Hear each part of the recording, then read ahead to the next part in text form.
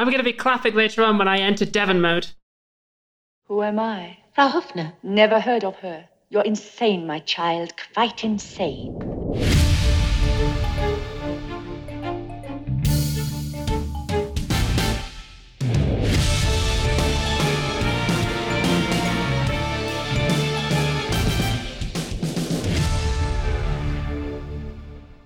All right, we're sorry, okay? Wait, listen. I'm not fucking sorry. This yeah, you know me what? Neither am I. life. This was the best thing we've ever done, easily. It wasn't even close. Hello and welcome to another Casino Royale episode of Kill James Bond. We have to do the real one now because we're genuinely worried the fans will kill us with a gun if we don't talk about this movie. I am Alice Caldwell-Kelly. Joining me are Abigail Thorne and Devon. This is Casino Royale, or in France, as it was known, Casino Royale with cheese, yes. And joining us once again for a second episode. Yes, exactly. Casino Royale with cheese, or in English-speaking territories, Bondman Begins. Phoebe Roy is joining us. Hi. How you doing, Phoebe? Welcome. What's up? Thanks for having me. Phoebe, did you enjoy that introduction that I worked so hard against these two hogs, these hooting awful morons? It was a sign of your consummate professionalism, as always, Alice. Thank you. I love you you're too. a real pro. I show up on time, I know my lines, and exactly. This makes, by the way, for the benefit of listeners, Phoebe is our single longest running guest. I believe you asked to be on this episode maybe even a year ago. Yep. And you have been waiting I have. patiently. When you said longest running guest, I thought that it is the most episodes a guest has been on consecutively too. So you have That like is a true. kill streak you've built up. Yeah, also the shortest notice and the longest notice guest we've ever had. Yep. Yeah, if you come on Quantum of Solace, you actually unlock an AC-130 that you can then use against the listeners. Great. You get to join the podcast with Maddie Lubchansky. That's right. Now owns KJB. For now, we're happy to gift you this white Bentley. Okay, we super ultra double promise we're not going to fake you out again. So with that in mind, the 1967 David Niven film Casino Royale. I mean, starts in black and white. I thought I had it on the wrong movie. The thing is, right, I wrote down first, this thing, it's an actual film, huh? Like an actual capital F film. They invented making good films sometime before 2006. And so, we start in Prague in spooky black and white, and we get a sort of third man sequence where this guy, Dryden, goes to his office, and he finds none other than Jimmy Bonds, now played by Daniel Craig, in his office, who tells him, I know you've been stealing, I know you've been selling secrets, M sent me to kill you. And he goes, nah, but you're not a 00 agent. In a sort of like surprisingly cribbed from the Bond years kind of performance. It's like very sort of dated MI6 smug. And Bond goes, no, I killed your guy in a bathroom, in like a black and white fight scene. And what's funny is that like Bond is sort of explaining this diegetically to the guy he's about to kill. Like, no, it's fun. It's cool because the guy's just like, they'd have sent a 00, and you don't have any kills on your record. To be a 00, you'd have to have, and Daniel Craig goes 2, and we get the flashback of him killing the first guy. Yeah, and presumably this is meant to cover him sitting in the office and going, and then he like dropped a gun, he picked it up, I did this cool spin. Bashed his head into it was cool, it was sick. It was sick nasty. At first I thought that it was supposed to be like a riff on 1960s Bond villains explaining their like villainous plan to Bond and thereby having their plan foiled at the last minute. But as I was watching it, I was like, no, it's Craig doesn't understand what's going on, and he's having to talk himself through the entire scene. Absolutely. He's very convincing in this first scene, and that was all I needed to sell me on like Daniel Craig as Bond. The rest of this movie is like this is the correct level of like origin story that you need. Is one scene tells us who the character is. Okay, bye. We now do the movie. I genuinely really enjoyed this a great deal because he's like the opposite spy to him, Dryden, Malcolm Sinclair, is doing this really good, quite fatherly thing where he's just like, made you work for it, did he? And he's like, yeah. And he goes, don't worry. Needn't worry. The second one is usually, and then he gets shot. But he was going to say easier. Like he was being like quite a professionally courteous moment there where he's just like, yeah, you're going to kill me. I won't make this one hard for you, man. Yeah, and Bond's killer line there is, yes, considerably, after the guy is dead, just talking to a corpse. It's like, yeah, great, perfect. That's James Bond. That's who James Bond is. Baby. There he is. That's fucking James Bond. No notes about this scene. And this is where we also see that Daniel Craig has really got a good take on like where the smarm in Bond comes from. So whereas like Sean Connery like really didn't care about human life, and Roger Moore was just kind of like cracking jokes for no reason, Craig makes these jokes because he really like doesn't care about his own life. Like he doesn't really value human life, including his own, which is why he keeps making these lines. And I think that works really well. I think it's a really solid choice. His acting's so good. Yeah, he's cavalier. He's reckless. It's a great scene. So we have to follow this like great 3-minute opening with another with like I think for my money the best opening titles since like GoldenEye. Banger. Stone Cold banger. Song. Yeah, Stone absolutely. Banger. Still not as good as the Beastars song that you set it to on the account, Dev, but that's why it works so well, is because this one just fully admits that Bond openings are the same as anime openings. Yeah, absolutely. So you get the same kind of beats in it that you would in an anime opening, and it works really well. Yeah, so we get like a sort of like... There's like a sexy woman who turns into a dog. Yeah, it's called Turn A Bond. Absolutely. It's a casino themed, like, you know, like sets of cards and like roulette wheels thing. It's great. Fine. And then we move on to Uganda, where I reflexively like tensed up, like, okay. Yeah, the second the fucking subtitle for location was like Mbele, Uganda, I was like, fuck, they've remembered Africa exists. Oh god. Yeah, no, I mean, it could have been a lot worse, but like, what we see is Joseph Kony, essentially. You remember him? Yeah. Did we ever find that guy? I don't know if we did. I don't think so. Well, he has 2012 as well. This was 6 years early. Joseph Kony, write in if you're listening to the pod. Yeah. And he's here tonight. Yeah, we'll send you a Kronstein rosette. Just give us the location to ship it to. So we see this warlord. He's never actually named in the movie. Yeah, but the name in the script is Stephen Obano, but we're going to call him Joseph Kony. He has like child soldiers, and he's talking to a spooky white guy in a suit. Oh no. Yeah, who is essentially all but says, yeah, I'm a member of Spectre. Spectre? Yeah, he repeatedly says, my organization. My organization. That I cannot name for legal reasons. Spectre.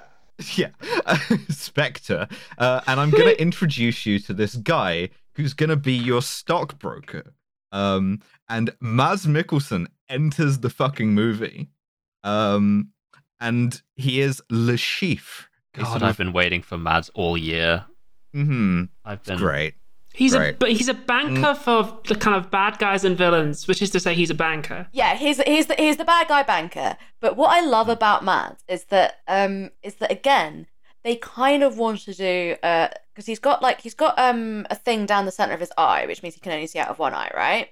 Mm-hmm. So they kind of want to do the sort of the old style disfigurement equals evil, but they can't quite bring themselves to do it properly. So instead they give him an asthma inhaler, and I think that is a very, very funny piece of villainous signification. Yeah, one second, Mr. Bond, I have to take out my retainer here. Yeah. And he's got a silver aspirin inhaler, and I just started watching it, just being like, "That's Yeah, kind of it's cute. all like- Where do you get those?" Well, my contact lens just rolled around the back of my eye. Yeah. Mr. Bond, It's great. It's great. So, like, yeah, we're once again going with disfigured as villainy. I have some thoughts about that later. But in the meantime, Le Chiffre takes Joseph Kony's money. He says, "Okay, I'm gonna invest this. I'm gonna like double your returns or whatever. Zero risk to you." And he loads it into the thing, and Spectre sort of wash their hands of him. They're like, we just make the introductions here. And at this point, I wrote down, fuck, it's just going to be a competent thriller movie, isn't it? And we see him get on the phone to his banker and invest it in GameStop. Yes. Yeah, he puts it all on Sheepcoin. He's like, it's going nowhere but up, buddy. You gotta hold. Absolutely. If you still have this stock, keep holding. Stay strong. I'm just going at this point. I have to talk for an hour and a bit about a good film that I enjoyed watching. Fuck. So we now There's go. the risk of the modern Bonds. We now go to Madagascar. A thing which I absolutely do not want to do. Doing that later today. Yeah. No, it is Madagascar. This is Thank God there's no penguins. Yeah, it is Madagascar. where we see a bunch of people watching a mongoose fight a snake, so that you know that this is a barbarous location and the people crave violence, you know, And mongooses. normal things. And mongoose. Yeah. Absolutely. Where Bond Who and doesn't crave a Peck- mongoose? Who doesn't crave a mongoose? Absolutely. The mongoose craving is like possibly the most relatable thing here. But Bond and this guy Carter, who is an idiot, are watching a bomb maker. Madagascar mongoose has always been celebrated for its excellence. Yeah, 009 rolls into the embassy with a mongoose. So they're watching this bomb maker, right? And he gets a text in red letters, so you know it's spooky. Oh. On his like Nokia 3310, which says On his fucking N-Gage. which says ellipsis, which if you don't know is the like 3 full stops that you use to indicate a pause. I'm not sure why you wouldn't just use the dots. Anyway, that's his like call sign to go and be activated. So he leaves and then immediately makes Bond's partner Carter, because he's stuck like an idiot being the only other white guy there with his finger on his earpiece. Also, the only other white guy who's like yelling, the crow has left the nest into his earpiece. I want a series of films about Carter, to be honest. Absolutely. I want exactly this level of like seriousness and like war on terror shit, but it's about a guy who He's fucks just up 009. everything. Yeah. Yeah. Yeah, that is 009. What I want is a film about the regular assassination attempts against Castro, led by Agent Carter. That's what I want. I would accidentally love that so slipping much. and injecting yourself with the shellfish poison. Yeah. The season finale is that Carter does sleep with Castro. He finally decides to just do it in person. He's just like, God, he's just... He's All right, just such a he's no just sexual so- energy. one is so allowed to write this. charismatic. Patent pending, pending. Trademark. Okay, so at this point, what happens is, do you remember parkour being a big thing in like 2006? Matt Hancock was going like, I can't do those sorts of flips because he was still Secretary of Culture, Media and Sport. But this movie was Great way to learn about your body. It's a great way to learn about your body. And so this bomb maker sets off to learn about his body all the way through a construction site with Bond in the role of sort of Terminator. This sequence is so good. Such a so sick fucking sequence good. is the really annoying thing. But the thing is, right, the idea isn't new. Bond as Terminator has been something the series has played with before, most notably in terms of Brosnan. And that's one of my biggest beefs with this, the way this movie is talked about, is people go, it was a whole new level of like seriousness. And it's like, well, sure, compared to like Die Another Day. But GoldenEye did this exact same thing with a tank, right? Like, it's the same thing of like Bond is this unstoppable force pursuing you. It's not new. It's continuity Brosnan. Contrast. It's not just that he's unstoppable, though. It's not just that he's unstoppable. It's that the parkour guy is doing all like flips and intricate shit, And we're learning a lot about Bond's character because he always does things that are like very brash, like he gets in a bulldozer or just like goes straight through the wall. It's telling us that he's like blunt, a blunt instrument, a phrase that the movie will use later and that I will have a lot of things to say about. Oh yes. I have a note here. Well, actually, I have two notes here about this scene. One of them is that Daniel Craig runs like he has lower back pain. And Probably does. And the second is that I feel like it's not quite right to see Bond running at all. I don't think Bond should run. It's undignified. Contrast this with the fucking bit in View to a Kill where he Roger Moore is runs just up the agedly jogging up a staircase. My only one of real the note funniest about scenes. this scene is that like when he falls off a roof, he makes a weird like noise, which I did catch. Yeah. It's No, mixed quite deeply into the music. He gets winded. He does. Like Yeah, and he goes like this.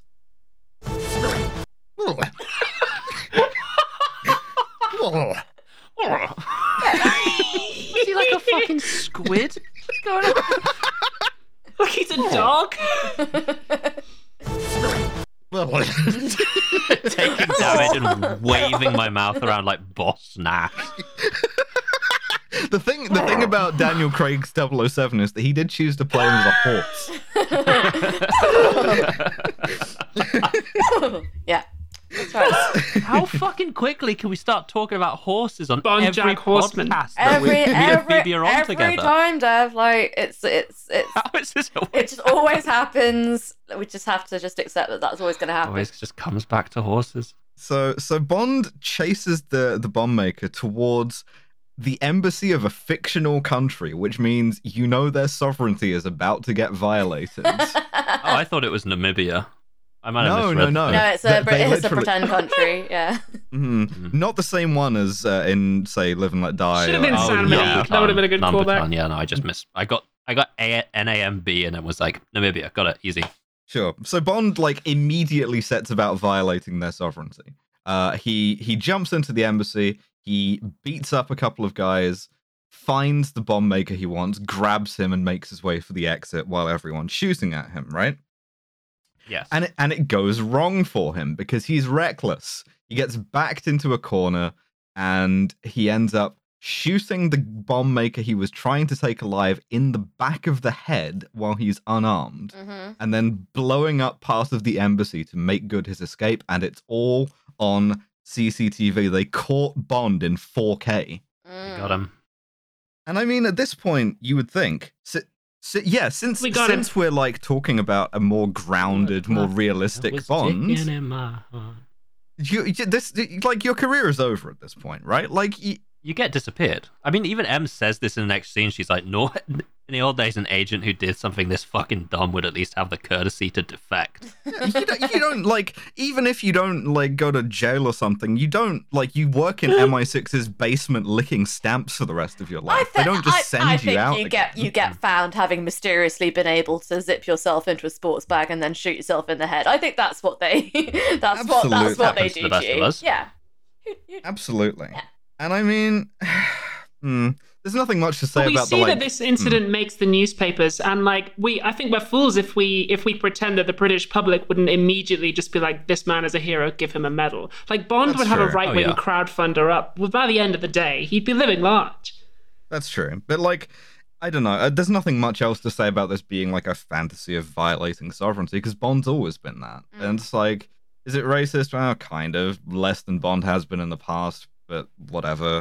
Now, we cut to Le Chiffre, who is playing poker on his fucking mega yacht. And now I want to talk about this fucking bit because Honking on his asthma inhaler. he is absolutely honking away. off that asthma inhaler, Oh, but also we get the most cake having and eating line in the series since, Because I think you're a sexist, misogynist dinosaur. A relic of the Cold War. which is he's playing poker, right? Fuck, I hate with his fucking like facial disfigurement, and he starts weeping blood at the table, and he goes, Weeping blood comes merely from a derangement of the tear duct, my dear General. Nothing sinister. Now, you may think this is slightly undercut by the fact that there's sinister music happening. The most sinister man you've ever met. This isn't sinister. This is dressed normal, actually. entirely in black. Yeah, My facial disfigurement doesn't make me evil. I just also happen to be the only one in the movie with a facial disfigurement. It's and normal when you think about it, and then lightning strikes perfectly behind him. And it's like, dude. Apart from the other guy, the bomb maker, who had one and is also evil. Yeah, he does, yeah. Fuck, I forgot. Oh my god, yeah, the bomb maker has facial disfigurement too. Okay, Because so of the bombs. yes, so Le Chiffre finds out that like the bomb maker who was gonna work for him has been killed, and also there's a big picture of him getting killed by James Bond, which Le Chiffre looks at on a Sony Vaio laptop. Listen, the weirdest thing about this movie is that it is Sony Vaio laptop, the movie. There's some great screen caps of guys on laptops. But always Sony Vaio laptops, because Always this is Sony like Vaio. yeah, big sponsorship. So And at because this of the point, period of time, we can only assume that he's using Also, it to watch anytime anyone has a Heroes. phone, it's a Sony Ericsson. Yeah. That's true. Yeah. That's true. So- Sony so- Ericsson, big letters above the screen. Nice and easy. So M, right? M is like forced to go to the Joint Intelligence Committee in Parliament, and on the way out, she vents thusly. I report to the Prime Minister, and even he's smart enough not to ask me what we do. Now that's some fucking ideology, baby. We're into the Cold War. If you remember the Bond, the Brosnan years, right? Then I remember Bond. if you remember the Bond years, if you remember James Bond, then you remember that a lot of the time, Brosnan had to investigate guys, and it was like, oh, the Prime Minister's friends with him, so you have to be incredibly careful, right? And now, that attitude towards power, which is like, oh, we go around them because they might be compromised, is instead just naked contempt, right? MI6 just sort of like organizes itself, and that's just kind of like accepted. No one wants to know that we shoot guys in the back of the head, so M is on screen for genuinely, I think, 5 seconds before she has a line or something where she's reminiscing about the Cold War. yeah, that's her Which, last to be line fair, in I the do scene. think is an accurate characterization of MI6. Yeah, she says, I miss the Cold War. So Don't we all? And she's like, well, where is Bond anyway, so I can yell at him? Then goes home and finds James Bond in her fucking house, which he has just let himself into. No boundaries. Yep. That's Bond's problem. Yeah. No boundaries. There's a sort of a side to Bond that's only in this one and isn't Yeah, he's explored at any cocky. point previously. No, it's not in any of the rest of the movies either, where he's just genuinely quite good at intelligence gathering. And it's implied a couple of times because like M's like, how the fuck did you know where I live? And he's like, same way I found out what your name was. And she's like, if you tell me my name, I will shoot you with a gun. But, Which like- is the correct response. That's right. I like to think that the Cold War were like M's I thought party Devon was years. a randomly assigned county. I had no idea it stood for... At this point, listeners, I'm afraid that I have to activate Devon mode and deliver a short lecture on the Iraq War. Because please. in Go this off, Queen.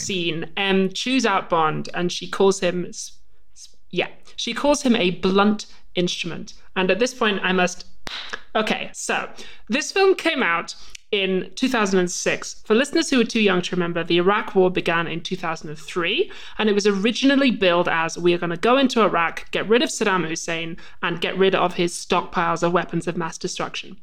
By 2006, it was very clear to everyone that no such weapons ever existed and that this was a lie. And also Saddam was already on trial, and people kept dying, people kept seeing their kids coming home in pine boxes, and the public was getting a little bit tired of the war, so some new consent had to be manufactured at the consent manufacturing factory. And the way that this was done is they said, we're going to put a new guy in charge of the Iraq invasion, General Petraeus, and we are going to be smart, we're going to be tactical, we're going to use laser-guided bombs, it's going to be efficient, it's going to be surgical, and the very phrase that they used that is repeated in this movie is that General Petraeus was not a, quote, blunt instrument. And that is what this film is doing. It's like, oh, intelligence work. It's like surgical and like sneaky, and then it's like, but and like we're doing warfare, but like smart. All of which was also a lie. General Petraeus went on to be the director of operations in Afghanistan. We saw how that went, and the director of operations at the CIA, who've been unable to prevent Chile from electing a fucking sick-based communist gamer. And over 100,000 Iraqi civilians went on to be fucking dead. So that is what this scene is about. Do not use the MLG drop for that. But yeah, absolutely. And this is something that culminated, of course, well, nothing in history culminates, but it leads to things like the Obama foreign policy, where you do Zero Dark 30 shit and you do drones and so on and so on and so on. So yeah, absolutely. Also, just talking about James Bond, Bond is like cocky, as reckless, as cavalier in this way as he is to M. That's something Daniel Craig forgets to ever do again. And yeah, that's what I mean. It comes up in this one only, and then just never again. Yeah, and it's not even like thinking of Em as like a mother figure by the end of the second one. It's not even like a character growth, right? It's not character growth because it doesn't feel earned. Like, this movie is like an origin story in the sense that we see Bond scramble and like make mistakes and fuck up, which I liked about this. It's a lot better than the sort of like Brosnan thing where he like waggles an eyebrow and appears where he needs to be. But it doesn't last is the thing. That's my biggest complaint about this movie, is the things that it does right, the franchise doesn't hold on to. Well, it's the same as GoldenEye, right? Which was Pierce Brosnan's first. It was their first attempt at a reboot, and it was the first time that like M appeared on screen as Dame Judi Goddamn Dench, and she had aspects of her character that were interesting and immediately dropped. It's just, this seems to be the curse of the Bond films, where they can do one pretty decent one and then just then it goes but then the prime program of the franchise reasserts itself, which is to sell luxury goods to your dad. Yes, that's and right. that's where we have to go next, because Bond, and like this is another departure, he sets his own next location. He breaks into M's computer and he figures out that the text that was sent saying like ellipsis and spooky red text was sent from this one club in Nassau, because he never has to go to like fucking Droitwich or something. And so Bond goes to the Bahamas, and at this point the movie begins selling like you Alex things. Rider. Yeah, exactly. Cornwall.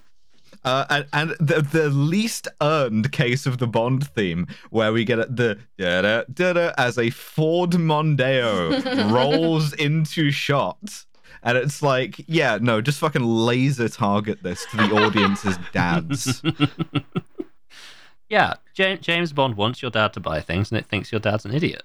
Yes. It's correctly? usually pretty right if these are the kind of people that are watching this. I almost introduced this movie as the reason why your dad got a poker set for Christmas in 2006. I do like a game of poker though. So Bond drives his Ford. My dad actually did get an Aston Martin around about this time, so I fear that the Bond franchise may have been effective. So Bond drives his Ford Mondeo to this club. He looks on his Sony Ericsson phone, which has Sony Ericsson on it. That's a sentence no one should say. He really does. It's just like he holds it up to a screen. It's just like that tiny fucking 2006 mobile phone screen, and above it in big letters, Sony Ericsson. And I'm like, oh damn, I should buy a Sony Ericsson. I should buy a Sony Ericsson. They have the cool, like, not even clamshell, it just slips open. It's nice. Don't get another phone. If you get another phone, then James Bond will be able to take it, plug it into a computer, and read all your texts, because he has no boundaries. That's true. So we get a little bit of self-parody here in a good way, which is Bond parks the car, immediately gets mistaken for a valet by a guy driving a gold Land Rover who is dressed exactly like Goldfinger playing golf. He's wearing the exact... You can go back and check. He's wearing the same outfit. Goldfinger. Mm-hmm.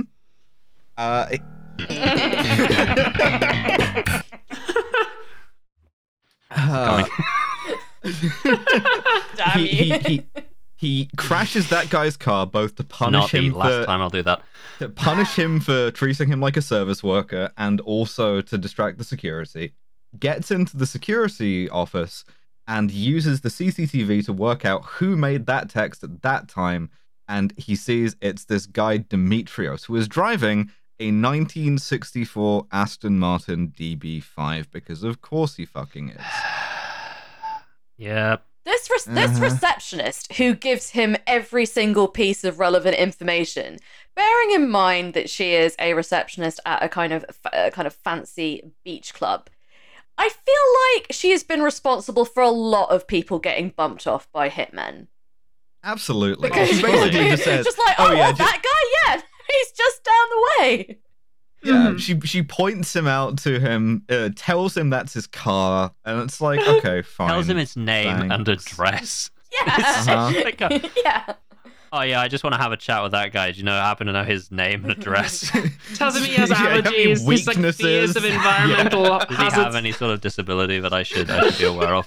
What ethnicity is he, and would it make his friends kill him if I revealed it? Because that was a pretty sick move when I used it in GoldenEye.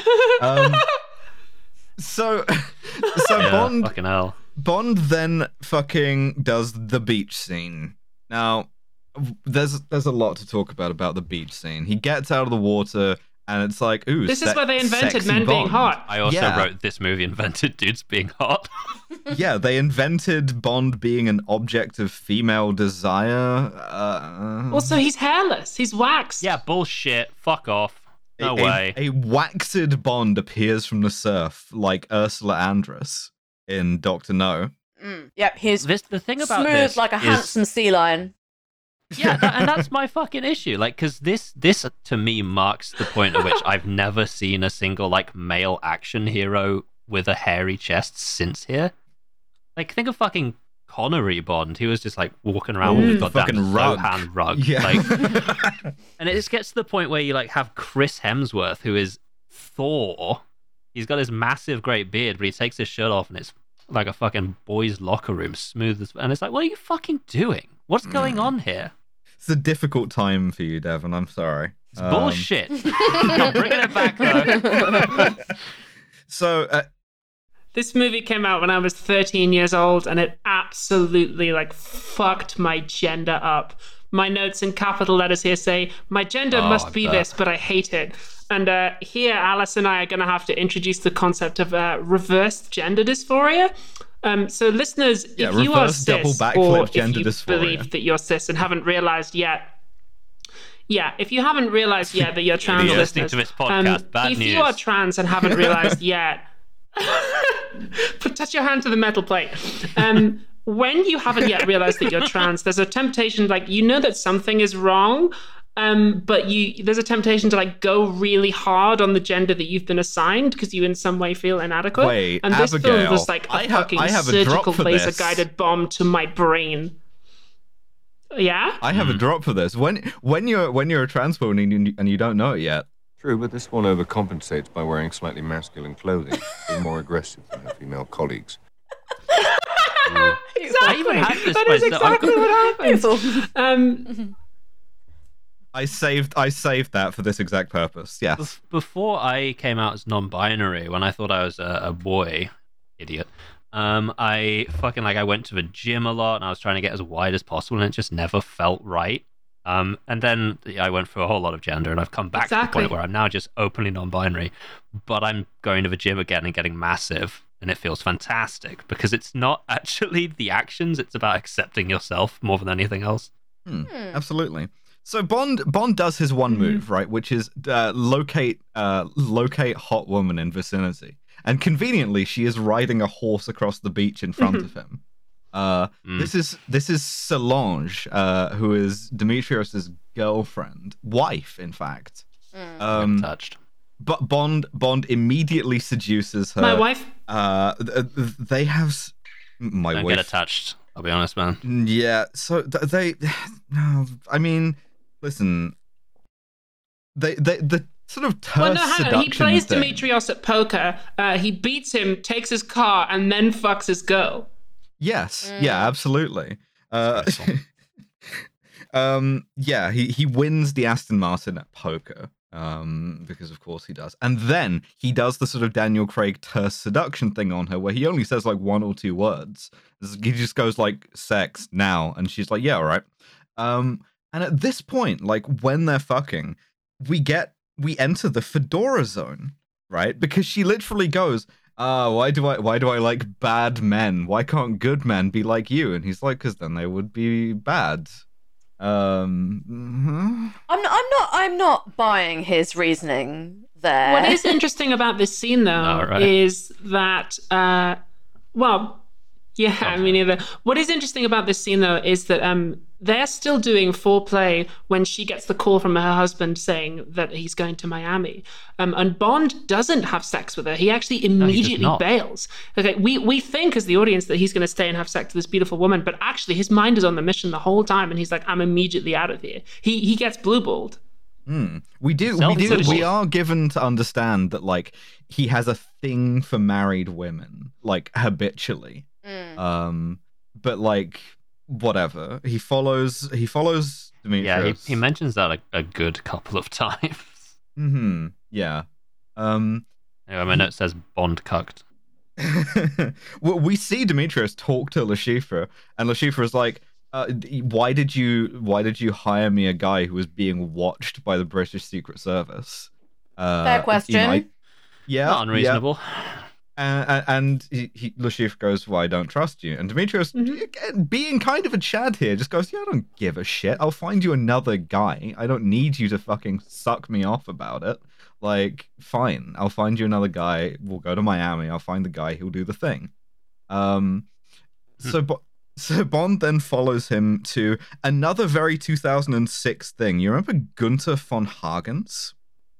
Remember Body World? Body World is a fucking insane attraction, and I'm glad that this is getting the attention it deserves. I have literally put in my notes the fact that part of this goes on at a fucking Body World is the most 2006 thing it is possible to be. Because anyone ever been to Body World? I have never been to it. I used to get constantly like alarmed by the adverts on the tube. Real. Oh yeah, no, it's a real thing, and. It used to be in Leicester Square, and they used to have I think it still is open, but they used to have these adverts of like flayed people on the tube, and it was just constantly just freaking me out. Yeah, it's insane. But I then saw an interview with the guy who invented Body World, and what I want you to do is I want you to imagine a guy who exhibits flayed human bodies, and whatever you have in your head, that's what this guy is like.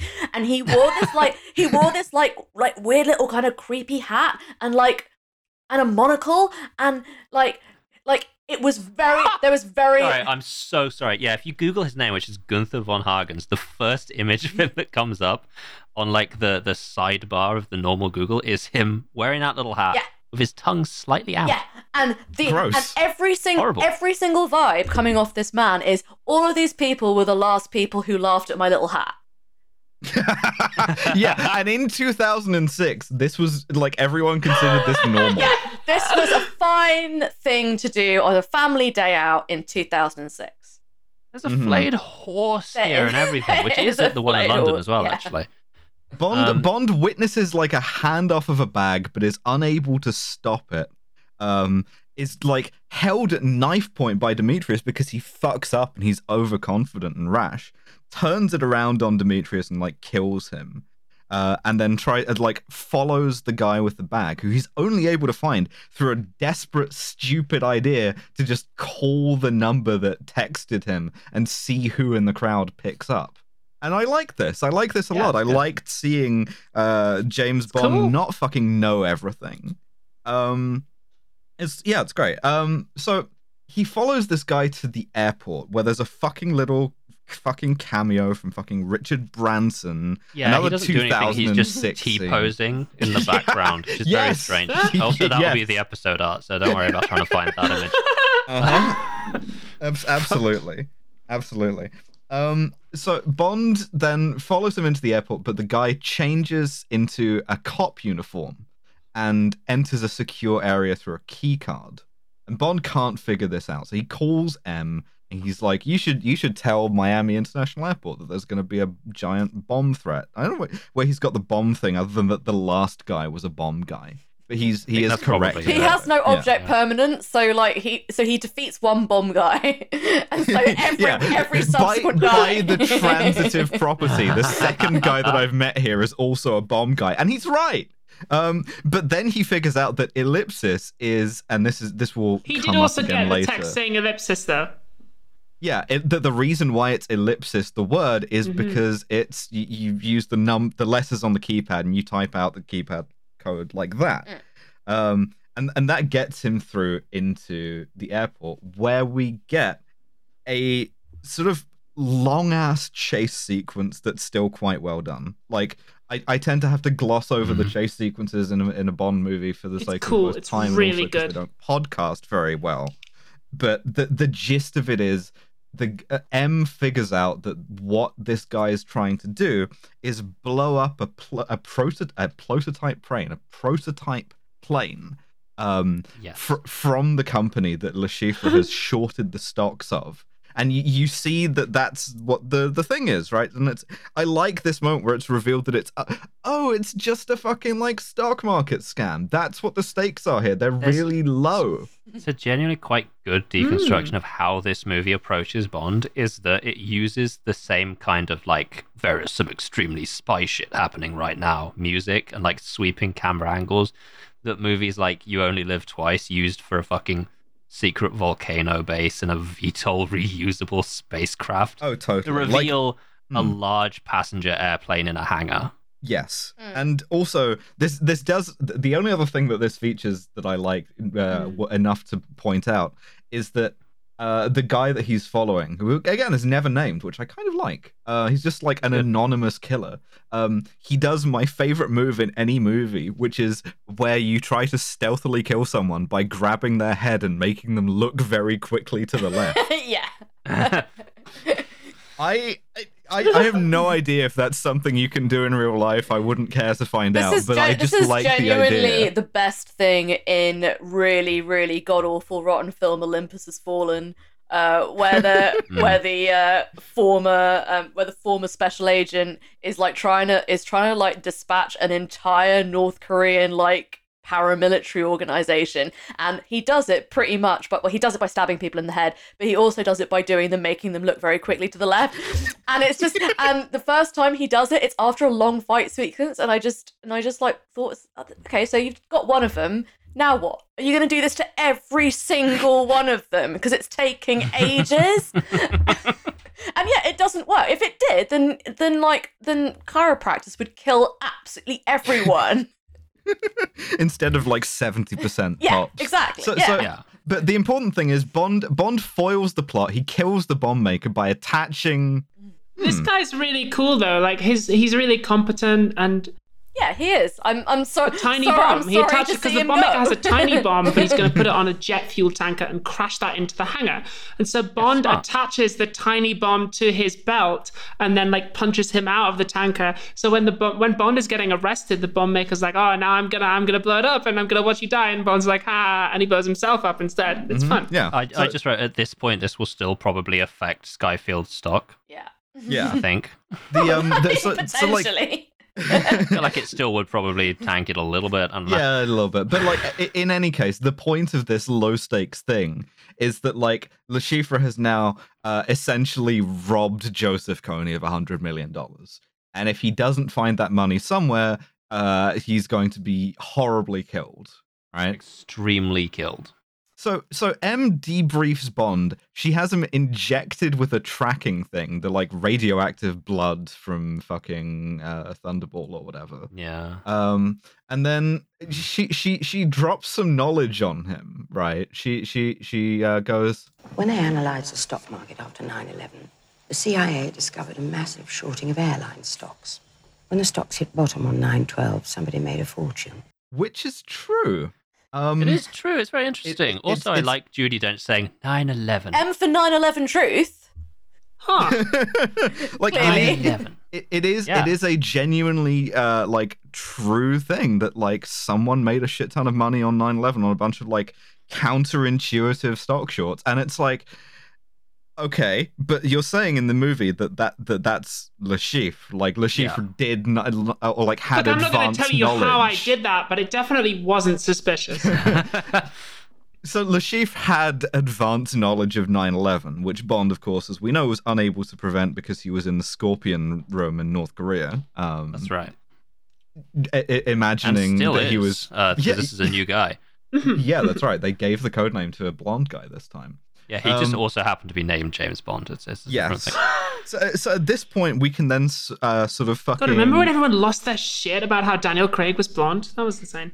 It didn't Daniel last until Craig the has first quite scene nice- of this movie. Quite nice blue eyes. And God, do they love really highlighting that in every scene that he's where he looks directly at the camera a bunch. Oh, I forgot something that the movie treats about as seriously as I do. Bond gets that woman killed. MILF that he slapped. Completely and horribly killed and basically shrugs. Utterly murdered. Yeah. And he's like, damn, that's crazy. Anyway. Anyway, I don't care. Which M calls him out on. She's like, okay, fine, but that is what you wanted, right? So we now set up the plot of Casino Royale, an hour into the movie Casino Royale, which is better than the last one. Yeah, Le Chiffre has to win this money at, in this case, it's poker instead of Baccarat.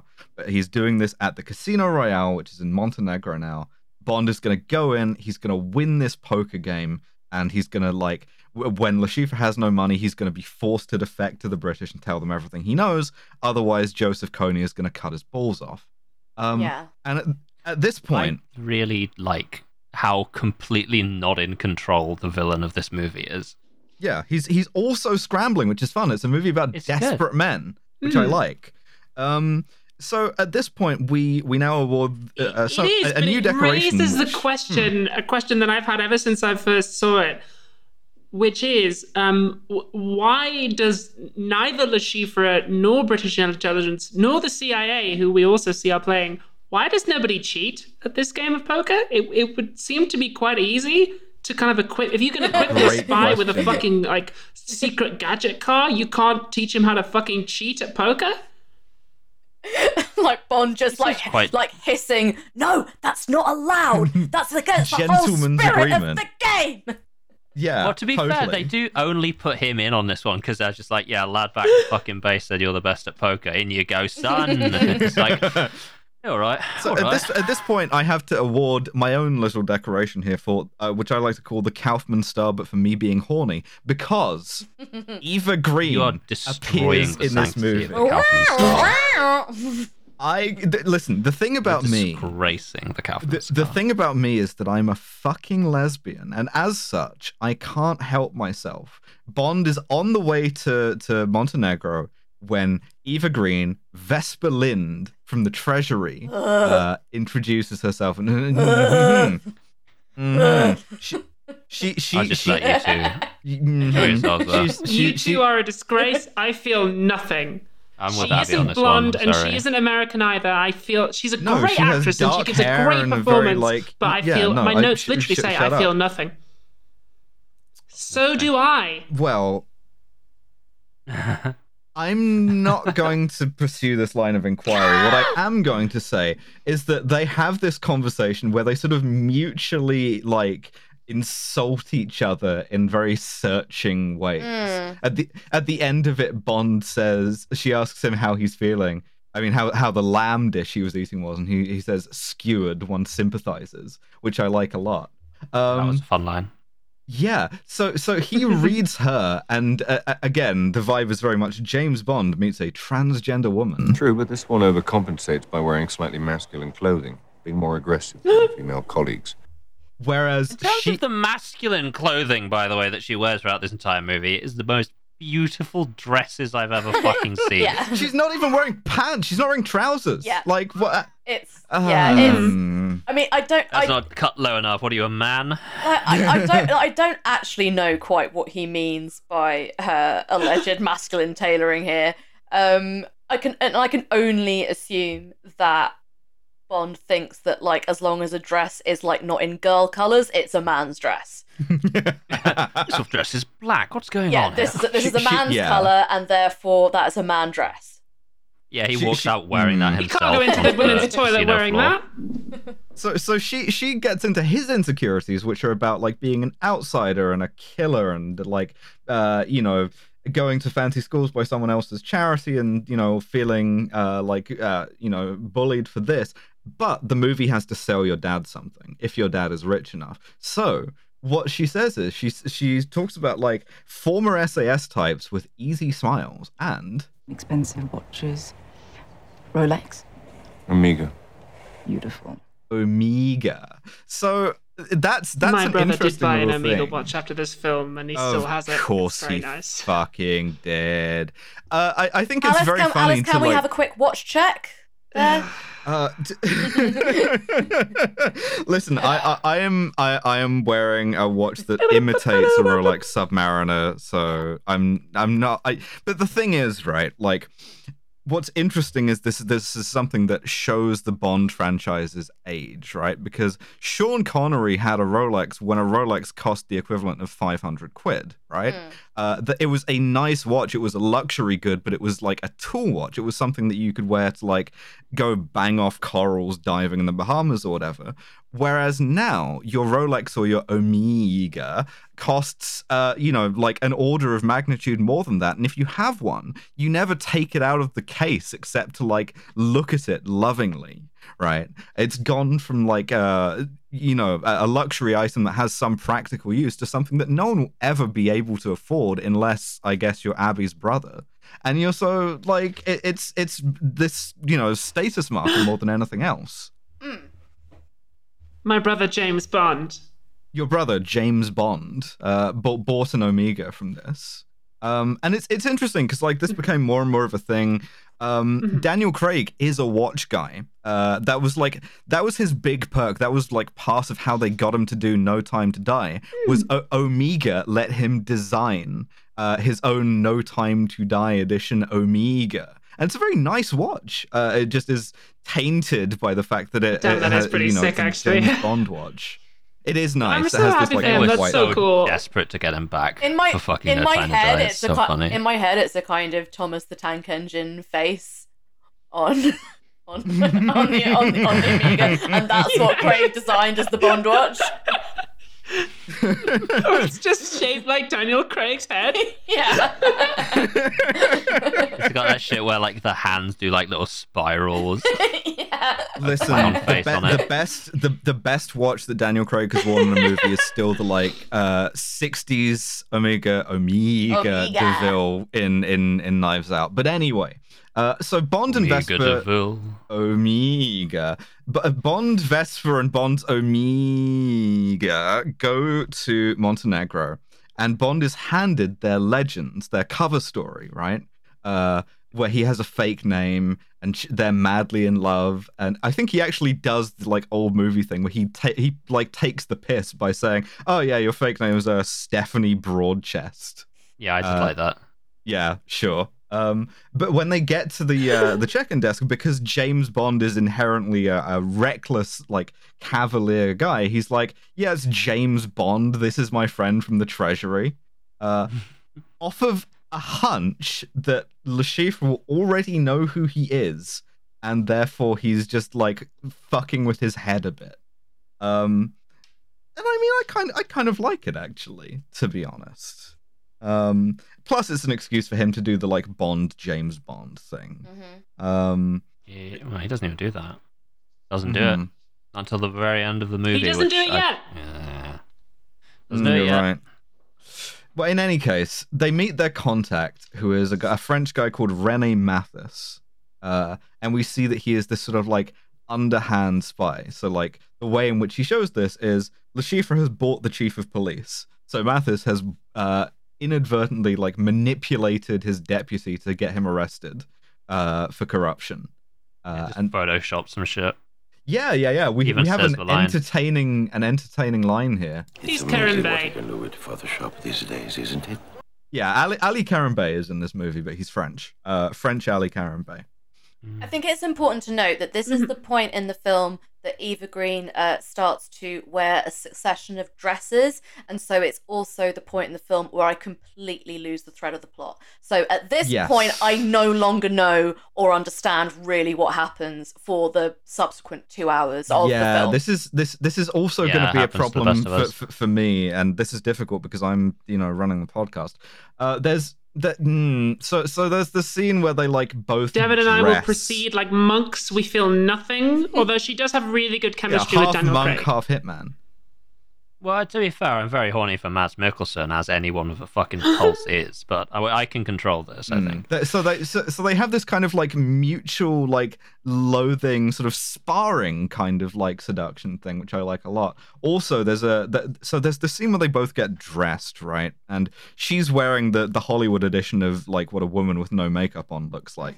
And perfect face, flawless. Absolutely love it. Wish I could get mine to look anything like it. But she gets him a tuxedo, like a new one. And when he tries it on and he does the like James Bond looks in the mirror, she laughs at him. And that, I really like that. I like the idea that it's so hot. It's cute. This is where I do that thing that if you go on like any Breaking Bad clip on YouTube, the comments are all just full of people going, "This is the moment he truly became Heisenberg." Well, ironically, at this point, this is me. I wrote down in my notes, this is the moment he finally became James Bond. Yes, yeah. She molds him into James Bond. She bonds him up. She does, but she also like the tuxedo is like this ridiculous costume, and you get the sense that they're interested in each other for something more than that, which I like a lot. Anyway, now we have to play an hour and a half of poker. So I listen. I glossed over this a lot. This is thrilling to me. It's I quite like this. I don't know. Do you know who's there, though? They play so much poker. Who's there? Yeah, I like it too. Jeffrey Wright is there. We later find Jeffrey Wright is Felix Leiter. He's black now, and his legs have grown back, so that's good. Yeah, he's had enough time to grow his legs back. And he just there's no reason Felix Leiter can't be a code name, or alternatively, he's just a different guy who happens to have the same name. So Bond loses badly. No, it's the same guy. Same guy, obviously. But Bond loses badly, but enough to figure out that Le Chiffre has a tell, and he conveys this information to Vesper and to Mathis, that when he is like bluffing, he starts weeping blood, a thing that you would think would be more of a handicap. That's a pretty heavy tell, honestly, as far as like, isn't a tell meant to be like a little twitch or some like unconscious movement? His tell is the thing he does with the chips. Well, yeah, but like that's no. What He flips his chips around his fingers when he's bluffing. It's not. He cries blood when he's sad. But you can execute the double bluff here, which is doing something quite like arresting when you've actually got a really good hand.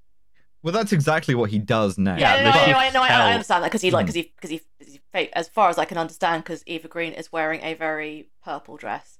And like, it's very purple, it's very low cut. She has no business looking good in a purple dress. That dress is a fucking Coast-ass bridesmaid's dress, and she looks phenomenal in it. And it shouldn't be allowed. I'm just thinking about her hair. I wish my hair looked anything like. Anyway.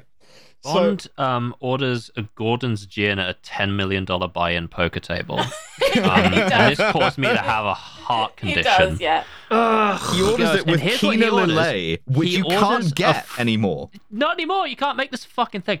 They should have made a joke out of it, actually. A fucking martini, and then he goes, wait a minute, and then he explains how to make it to the bar staff because he's inventing a new drink in the moment here. He goes, 3 points of fucking Gordon's. One of vodka, no brand name on the vodka, that's fine. One of Quina Lillet shaken with a thin peel of lemon. And everyone at the table goes, that sounds great, I'd like one too. Except Mads Mikkelsen. Yeah, Mads Mikkelsen who goes, do you guys mind if we fucking play some poker now? Yeah, or what? I owe $100 million to Joseph Kony. Can we fucking please? Guys, I'd love to. Except Mads Mikkelsen who goes, Gordon, fucking really? Yeah, he's like, do you mind if we skip the fucking mixology masterclass? A Because Tanqueray I would maybe accept. but Bond like a swaying fucking across the god. table, yeah, 3 measures of Bombay Sapphire. Mixology masterclass with Max Middleton. Oh fuck, I can't even say it. Max Middleton. Max Here he is. Middleton. So Well, yeah, Bond's got to get to his book club, so that's why he's got to be a couple of Gordons in before he heads off. So Lashif, Unbelievable drink order. Yeah, I'll have a fucking spiced. I'll have a fucking Captain Spiced rum, and you got Pepsi,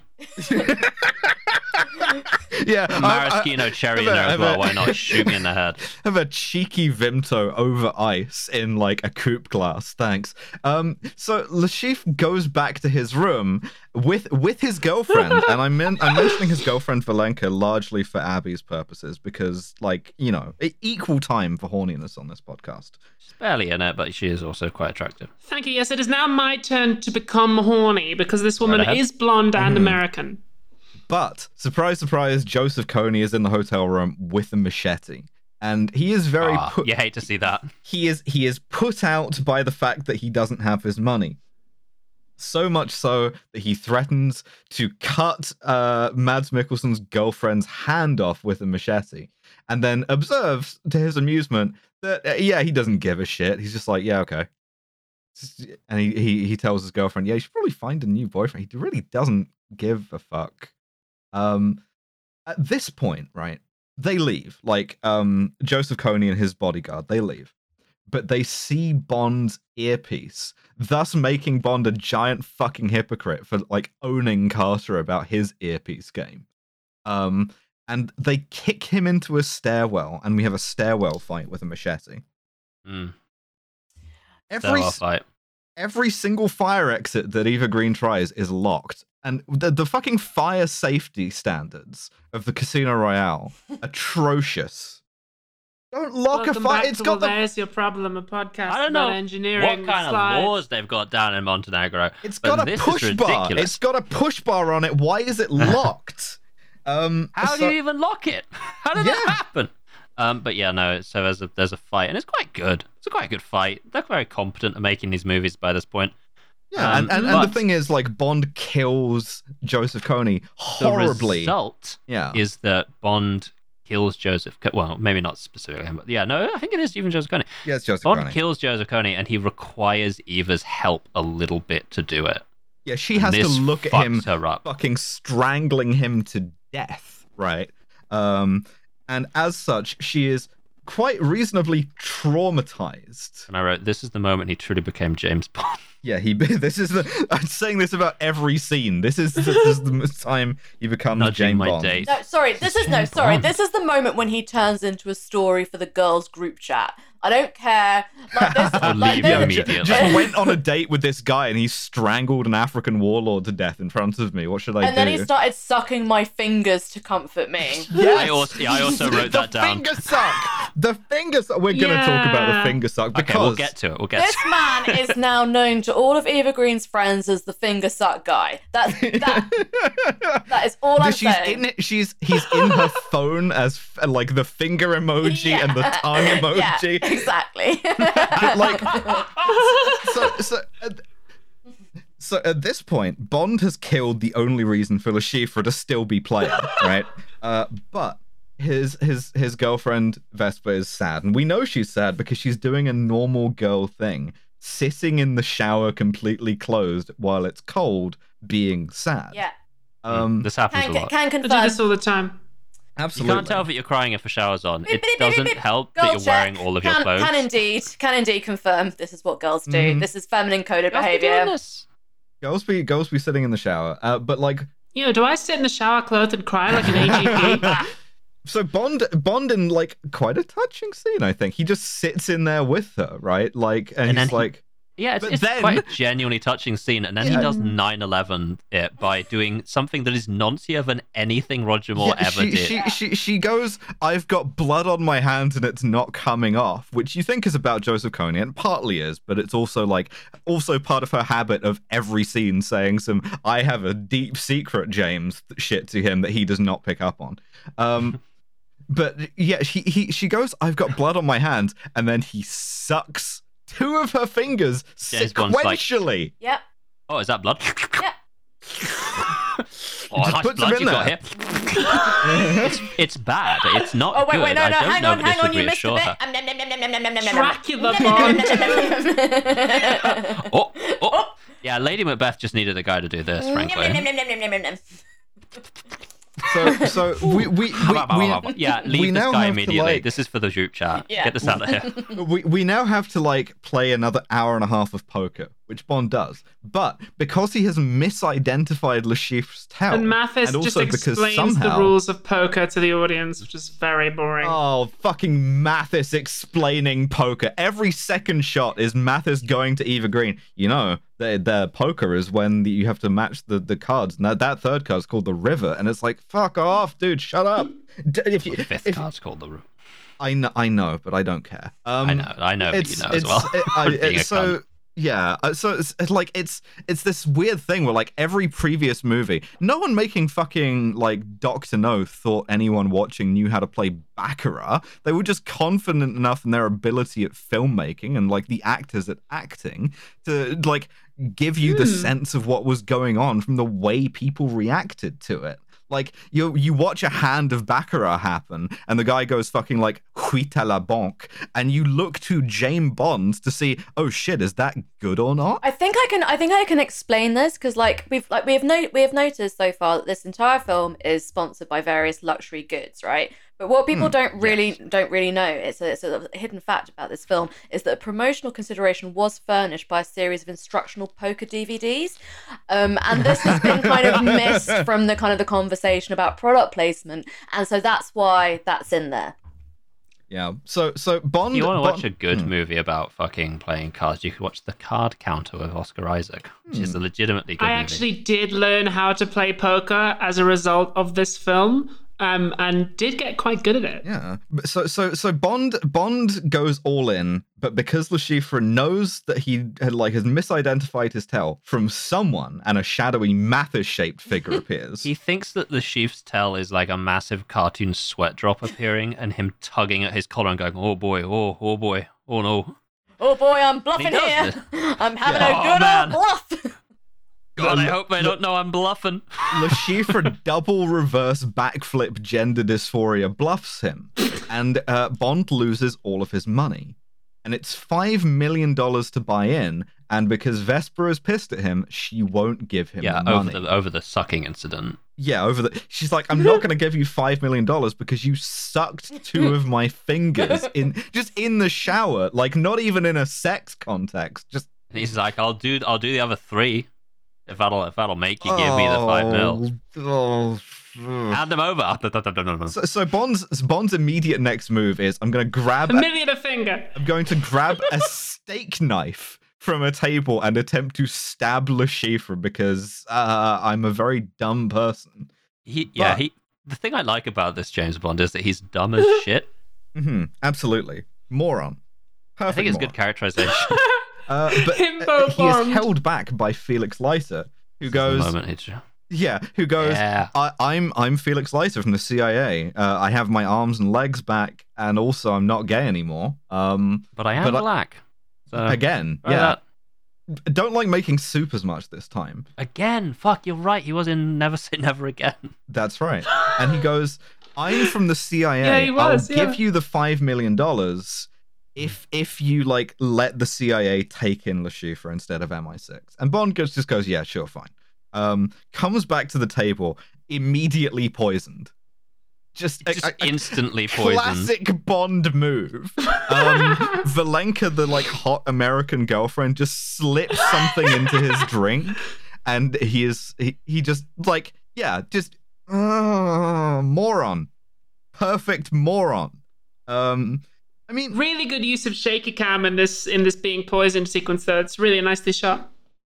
oh yeah, like the poison scene still has like a creeping horror for me. I really like it. But she poisons him with digitalis, and he like stumbles towards the bathroom to like make himself throw up, and then to his car, where he gets on the phone with MI6, who are like, you have to do some stuff from the movie The Rock. You have to inject yourself in the heart with the fucking adrenaline, or the neck with the adrenaline, or whatever, and then use this defibrillator that we have in the car. This is Bond's like only real gadget, and I kind of, yeah, it's nice. It's nice. It's set up briefly earlier when he opens the wrong like shelf in his car, and you're like, I see a thing, and then he closes it very quickly and puts like a gun instead. I'm like, oh, yes. But yes, so, he's being poisoned by foxglove.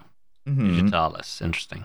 At this point, like, he collapses before he can hit the button because he hasn't wired it properly, and Eva Green comes, Vesper comes and saves his life by hitting the button. And she goes, "You're not going to go back in there," but knowing that it will, like, fuck up Le Chiffre's mind the most, he just, like, throws himself immediately back into the game. Now he cleans himself up. He sits back down normal, like, and the chief's like, "Oh, hey." He's like, "Sorry, had to step out for a minute. That last hand nearly killed me." And I went, "Wow, Mr. Bond." It's the moment to me that he truly became General. Absolutely. So at this point, Bond wins, right? Because he knows Le Chiffre's real tell, and he triple, double, reverse gender dysphoria bluffs him into losing all of his money. You get a classic final hand of poker where everyone's got at least a fucking royal flush or some shit. Yeah, fuck off. And full house, fucking sixes, fuck off. Jack's full of sixes. So Vesper and Bond then talk to each other over dinner afterwards, and this is the most James Bond, I have a terrible secret, but I won't tell you. Ass conversation in her repertoire, and she has a lot of those in her repertoire. She's very fortunate that Bond is throughout this film, not just with her, is entirely incurious. Like he never asks questions about anything. Which lies in direct hammers of the fucking characterization. My apologies. Even from earlier on, where he's like, "Yeah, I found out your name because I wanted to, M," and it's like, but that's not the same guy anymore. Like, he's hanging out with this woman who's just like, "I've got blood on my hands and it'll never come off." And he's like, "Damn, that's crazy. Let me suck them fingers, though." Yeah, like you've been distracted by something that wasn't even a distraction. Here's the thing. I'm going to spot... It's really nice, though, that... Here's the thing. I'm going to spoil the Craig movies for you. And the thing about the Craig movies is that Vesper Lynd is an agent of Spectre. She's, like, blackmailed into doing it, right? And every fucking time she says something, it's, like, very, very obvious in hindsight, and probably with foresight, too, if you weren't 13 when this movie came out, that what she's saying is she's about to go, "James, I am an agent of Spectre and I need your help because I'm being blackmailed." Unfortunately, she can't, due to the fact that they haven't got the licensing to say the name Spectre, so she just can't do it. Due to a geist that's been placed on her, which is, it's literally in the form of, like, you know, a ribbon tied around her neck that's gonna fucking take her head off if she unfurls it, because she has a necklace that is an Algerian love knot. Sure. And she received the love knot from somebody, Bond deduces, and therefore I'm gonna respect him and, like, not, you know, put the moves on you too hard. And she goes, "Oh, Mathis needs me." Yeah, it's quite sweet. Immediately gets kidnapped. Like, she just gets bundled into a car. Bond gives chase, like in the original Casino Royale, but unlike in the original Casino Royale, Daniel Craig showed up to film this scene. So he drives the car, but they have left Vesper, like, tied up in the middle of the road, so he has to swerve to avoid her and knocks himself unconscious. There's a lot of fucking variables in this plan. It was a bad plan. It's not a great plan. It's... So, I mean, listen, you know what we have to do in this movie next. You knew it was coming. I'm just gonna... Listen... Before we get to that... from Wikipedia, the free encyclopedia at en.wikipedia.org. Cock and ball torture, CBT, is a sexual activity involving torture of the male genitals. This may involve directly painful activities such as wax play, genital spanking, squeezing. Yes. Now, the thing, very quickly before we get into the cock and ball torture thing, which I'm sure all of you fucking pieces of shit listening to this have been prepping for a year, I would like to highlight Mads Mikkelsen's acting is so fucking incredible. Like, when he realizes that he's lost the game of poker, it's like, after so many Bond films, Mix I'm like, Madelson, Maximum McLaughlin. Yeah, Mix Max. Manchester Max Mad Max Mikkelsen. Yeah. That's what they call him in the business. Mad Max Macklemore. Yeah, Mad he's doing Max really Max. well. His acting is phenomenal. All right, do the fucking balls. Sitting back in my chair. Go on. So yeah, no, he manages to take Bond and Vesper alive. It takes them off to be tortured separately, and at this point, I simply want to write down here that Le Chiffre's girlfriend, absolute ride or die. She's like, oh, you're gonna torture this girl in the other room. Fuck, am I in for this? I'm just gonna go in there and like help, I guess. I mean, yeah. Queen. Absolutely. So at this point, we get into the cock and ball torture thing. But first, Le Chiffre has Bond stripped naked. He looks like a side of beef, has him tied to a chair with the seat cut out, and he fucking goes, "Wow, you've taken good care of your body." Perfect line. Perfect. No notes. Yeah, wonderful. It to me that just has the fucking like ring of Psycho Mantis reading off of a PS1 memory card. You know? Whoa. Yeah. Wow, you've taken. Wow, I can't help but do it in like Walken voice. Wow, you've taken great care of your body. View to a kill walk and talking to fucking Roger Moore. Yeah, wow. this movie with old ass Roger Moore of your body. Old ass Roger Moore getting the shit whipped out of his pocket balls. Yeah, and they should have done it. And they were cowards for not.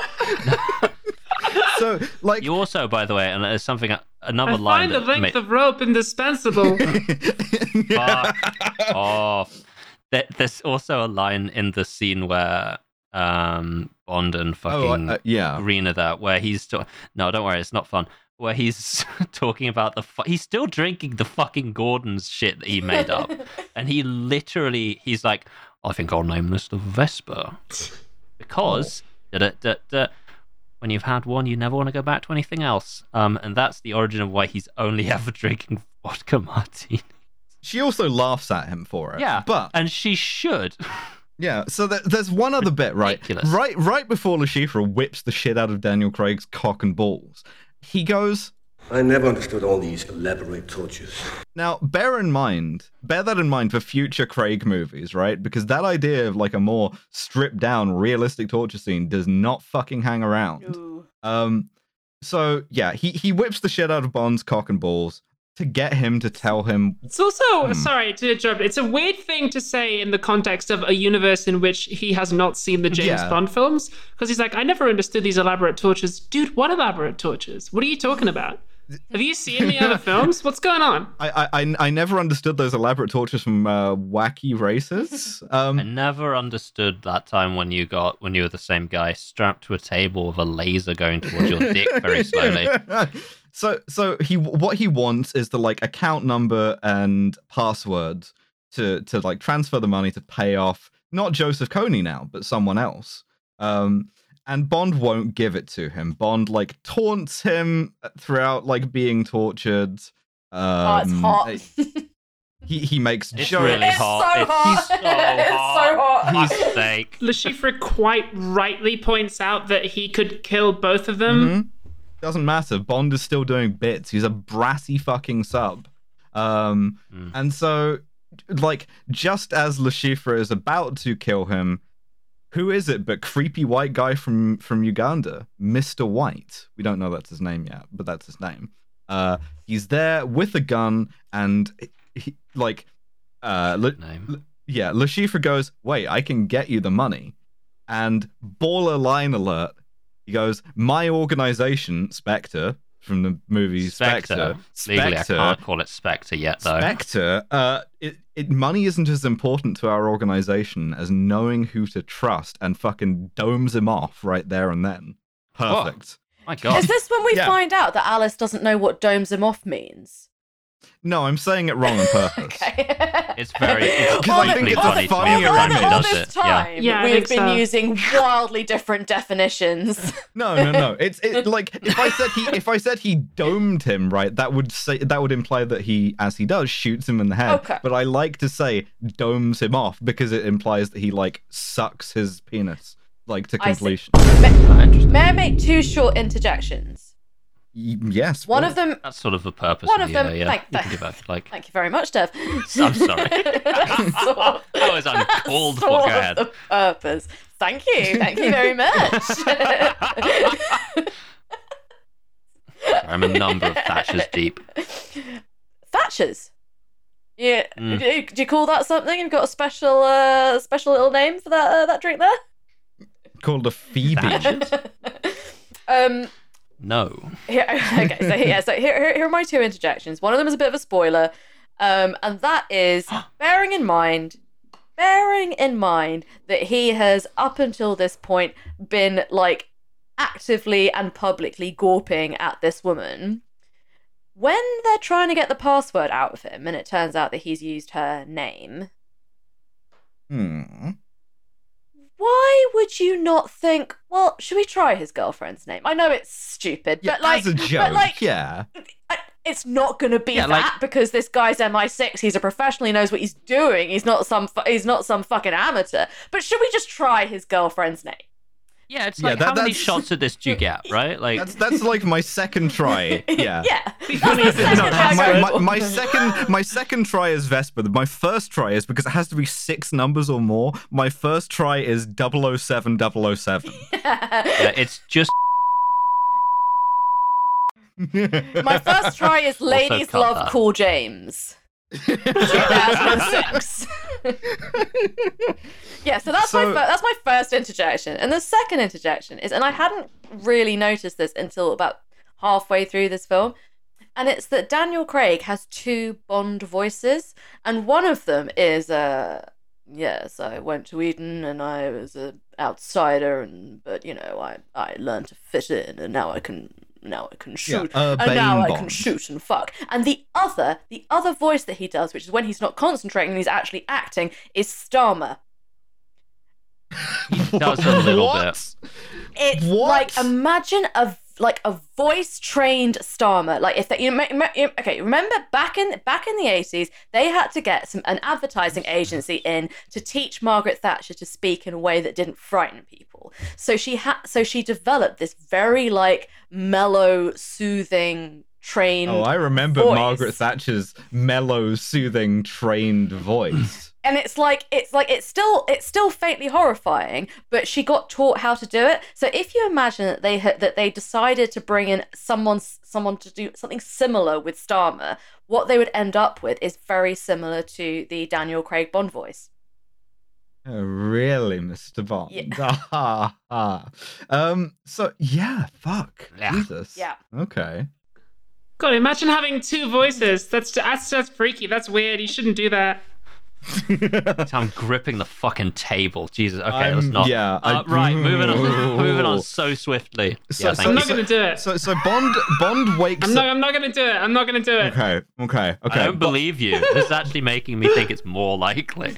But Bond wakes up in hospital. Welcome. Genuinely, the fastest and cleanest death a Bond villain has ever gotten so far. Yeah, he just gets. Like he doesn't get weird tapped. shit. Yeah, he just doesn't gets get shot put in in the the head. fucking maggot drawer. He doesn't fall into a rock crusher. Yeah, He just dies gets domed surprise, which I like. He just gets domed off. Bond wakes up in hospital where he immediately gets Mathis arrested as a double agent, and then fucking brains and I wrote, genius. Prognosis. Someone's beaten the absolute shit out of your dick and balls, Bond. Yeah, your dick and balls look really fucked up. Didn't check the rest of you. Most of you absolutely fine, normal even. Dick and balls like hammered a thin perfectly paste. concave. What do you got there, pal?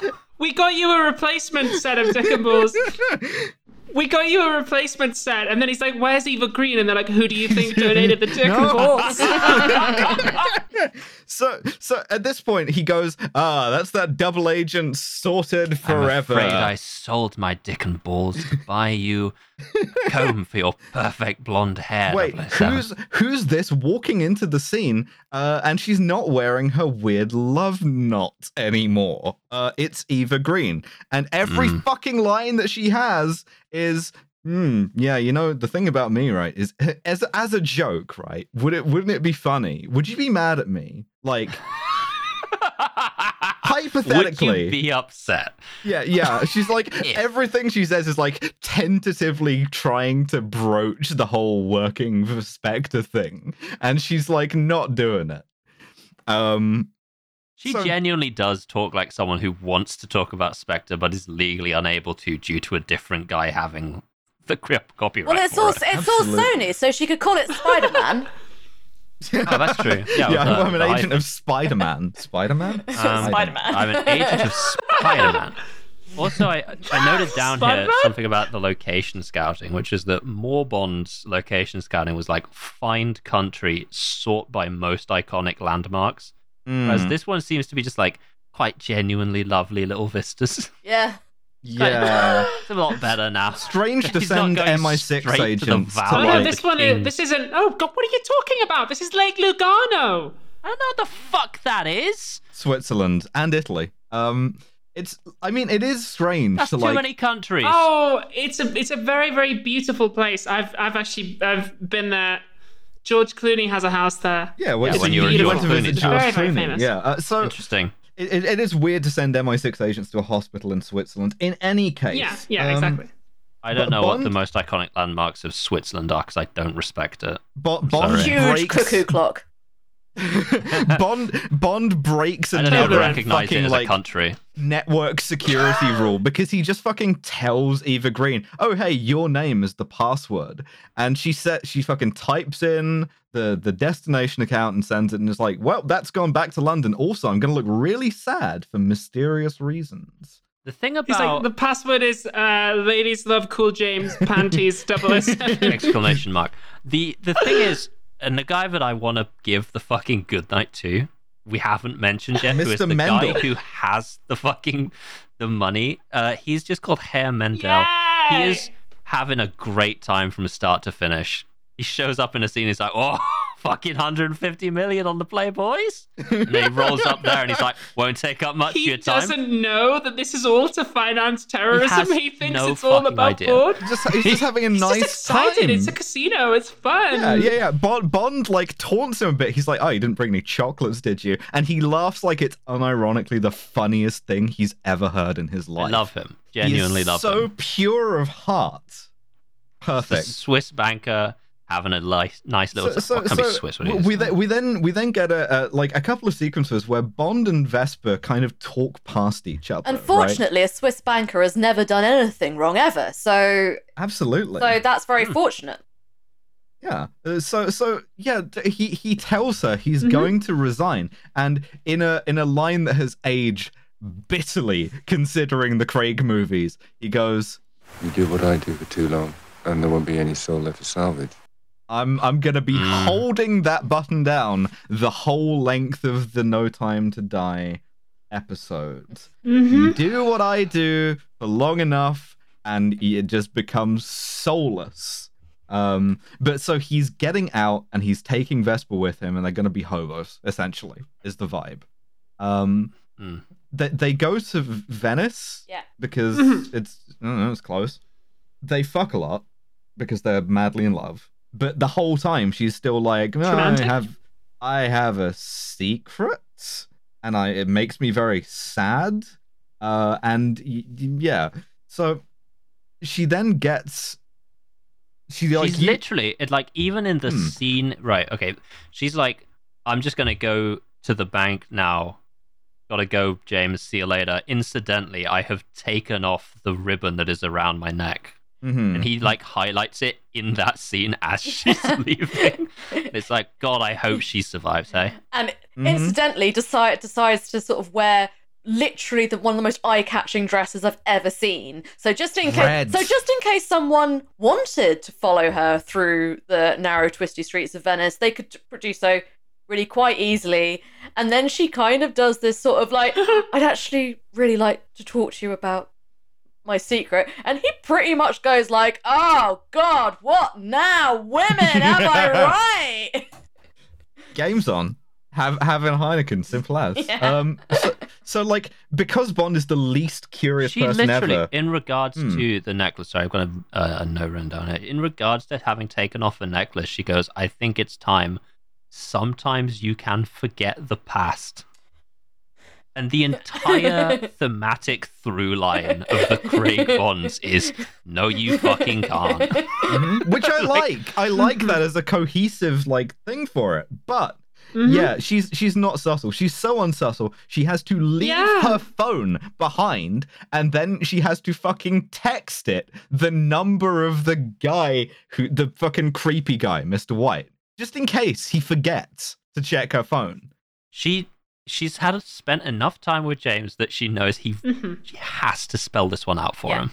She really has to She make leaves this as clear like as possible. trail of not just breadcrumbs but fucking loaf. Yeah, he's very incurious, but he's also really nosy. Loaves. So she knows that if she leaves her phone, he will look at it, but he doesn't know why. Just Not a even perfect loaves. like What she's strip of gotten baguettes lined up. 2 baguettes, and she's He's cut gonna one see in the half girls' to group make it into chat an where he's arrow. referred to as like the finger suck guy. Yeah.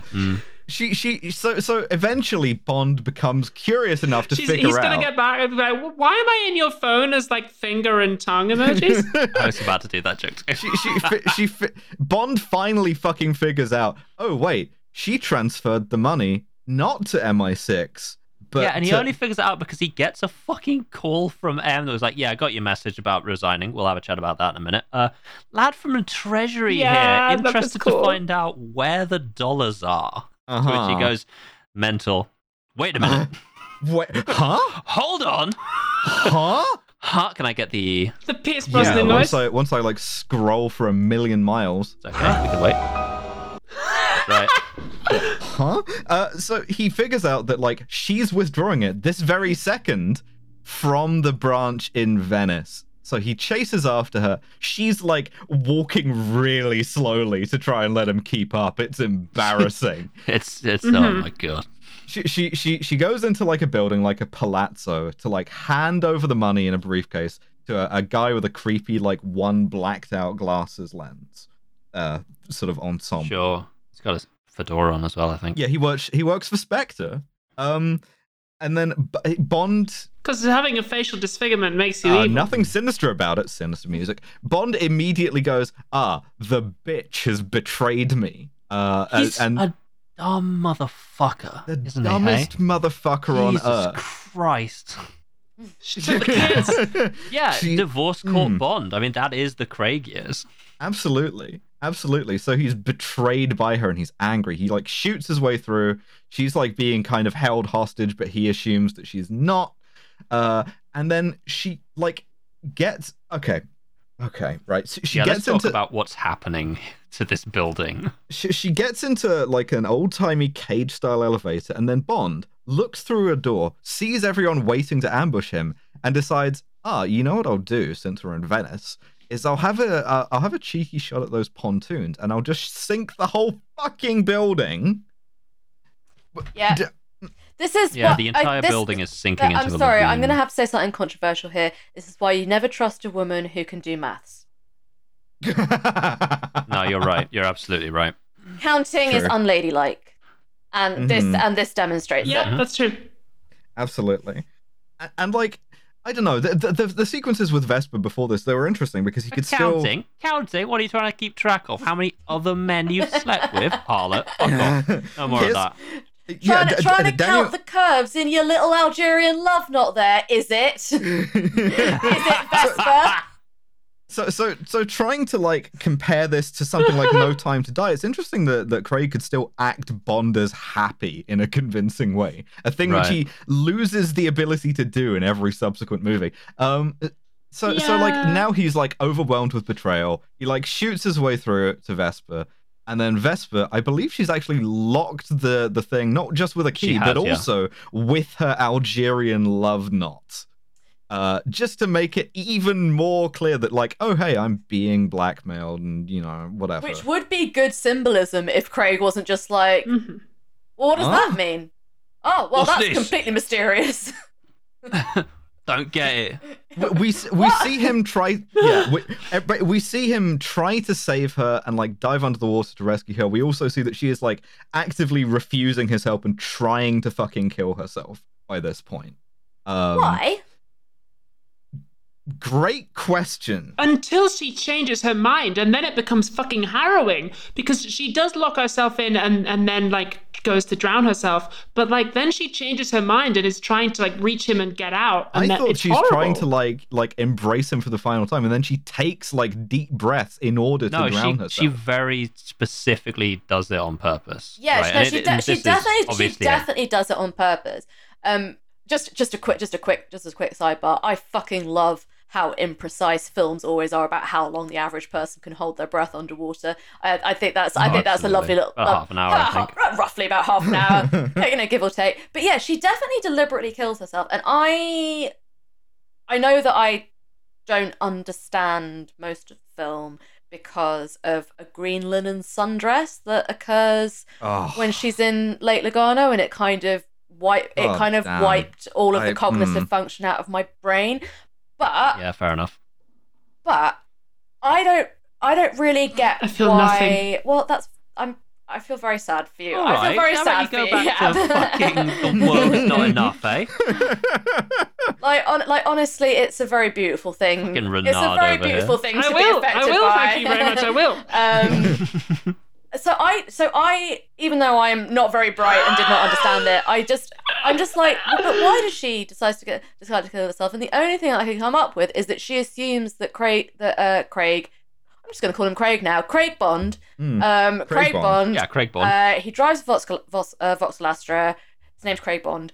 I assume that she thinks that that he's trying to rescue her so that he can hand her over to MI6 to presumably be horribly tortured. I thought that it was like she's trying to like save him from being pursued by Spectre, and like because he like tries to rescue her. Incidentally, no one comes to help him at all. He does like CPR for 2 minutes and then stops because his arms get tired, and just like accepts that she's like dead, right? But like he also then like kisses her, which is weird. He kind of kisses her dead neck. By my count, the third time that Bond has like kissed a dead woman. So sucks her fingers a bit. Just for all time's sake. Yeah. Fuck. Jinx. Anyway, Craig finger suck. So like Craig finger. That's a horrible name.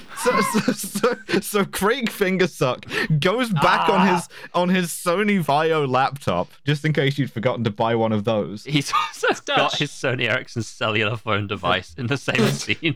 And M helpfully like wraps up all of the plot, right? She goes, the thing about the Algerian love knot is she was in love with a French Algerian guy, and Spectre kidnapped him and like were threatening to like kill him and torture him and shit if she didn't do what they wanted. Also, you shouldn't resign. Also, she knew she was going to her death, so don't feel bad about it. Also, you've become emotionally detached by this, haven't you, Bond? And Bond goes, and we're going to talk about this line specifically. Yeah, why should I need any more time? The bitch is dead. Which... M calls him and goes, James, this is the moment you finally become James Bond. Yes. And Craig Fingersuck goes, that's an awful lot of ice, bitches. And Craig Fingersuck. That's a Craig Fishman joke. I'm sorry. That's Craig. The thing about Brosnan, right, is it took us 4 movies to get to cow print bikini t-shirt idea. The Craig shirt has like revealed itself to us No, it hasn't. Yes, it has. Yes, it Don't has. say this on the recording, you piece of shit. Yeah, early in the game. Craig fucking t-shirt is him blowing up a divorce court. That's it. It's just him sucking a woman's fingers. It's him. We need to make a shirt that can be worn. We need to do this. It's him sucking the fingers of a statue of justice on top of an exploding family court. Easy. No, it's not, because that's not a drawable concept.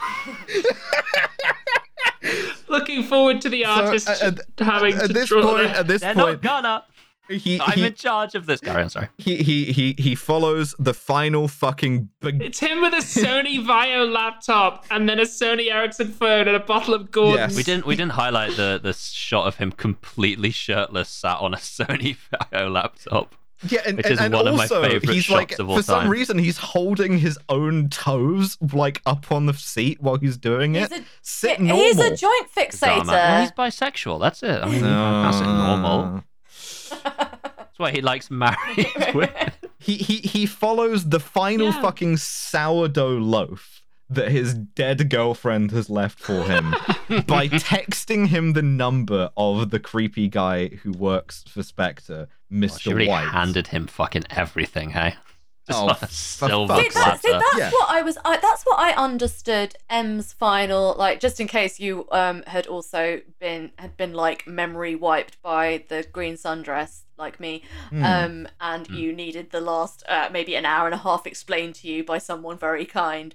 So what I understood M's last line to mean is that she knew she was going to her death and she did it specifically to save you, not don't feel bad about it. Like since you're acting like she betrayed you, but she clearly did love you because she knew that she was going to die and she did it anyway because she did it she traded her own life to spare yours. Yeah. So she did love you after all. And he doesn't seem thoroughly convinced by that, but that's because he's hugely incurious, and so he stops listening after he doesn't hear his own name. He doesn't understand. He just becomes a misogynist. M says something like, I can't believe we missed this. And I wrote, this is a lot like the last time you missed an entirely obvious Miranda double agent Graves. M in The World Is Not Enough.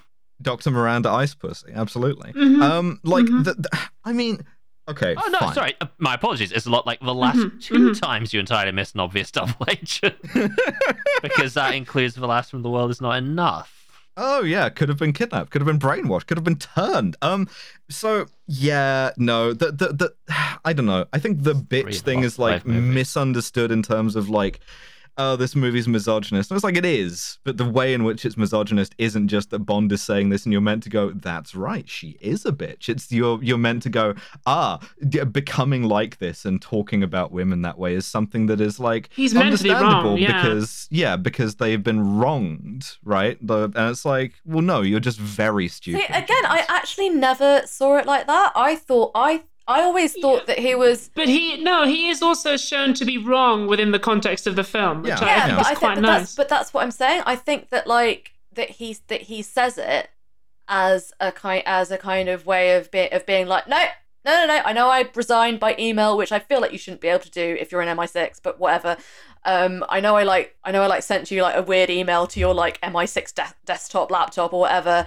But actually, no, I'm, like, back, and I'm not emotionally affected by any of this. In fact, look, this is how unaffected I am. I can call the the only woman I've ever loved. I can just say, and now the bitch is dead, and I'm completely fine with saying it. And I don't think he's supposed to think that she is a bitch at all. I think he has said, yeah, it's like armor. Yeah, exactly. Yeah. I think it's showing him building his little Daniel Craig armor, and it's so no one can ever torture his cock and balls again because he's got armor around them.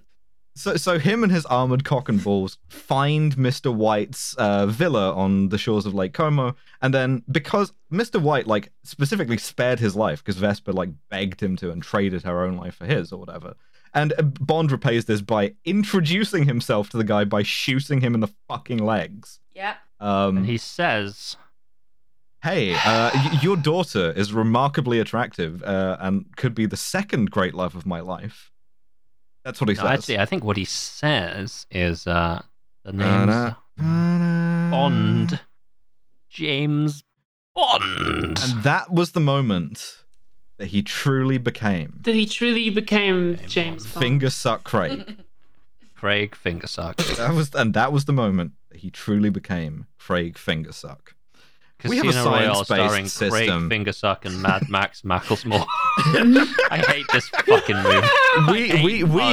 We have a science-based system on this podcast. We call it the SCUM system for SMARM, cultural insensitivity, unprovoked violence, and misogyny.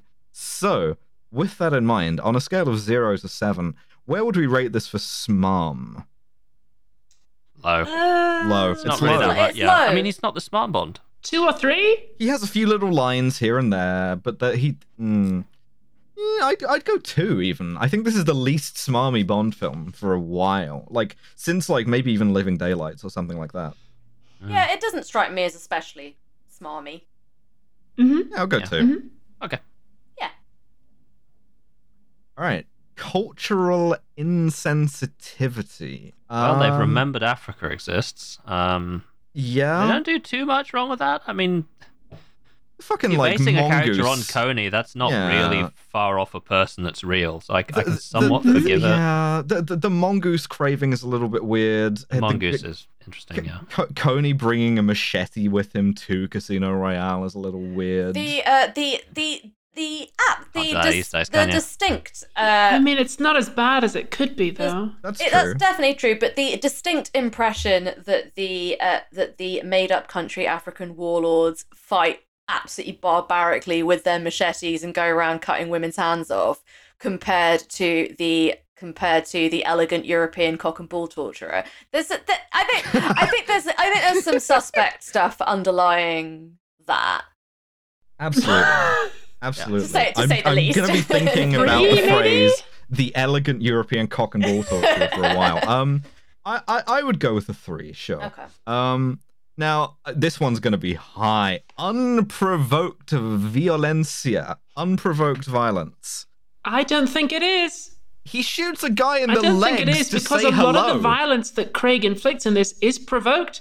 The guy he shoots in the leg is... Well, he was taking him prisoner. That's starts okay, off points for that, but... He shoots an unarmed guy in the back of the head. He blows up a gas tank bad. to exit a situation. He starts the movie by shooting 2 people for no other reason than because he's been told to.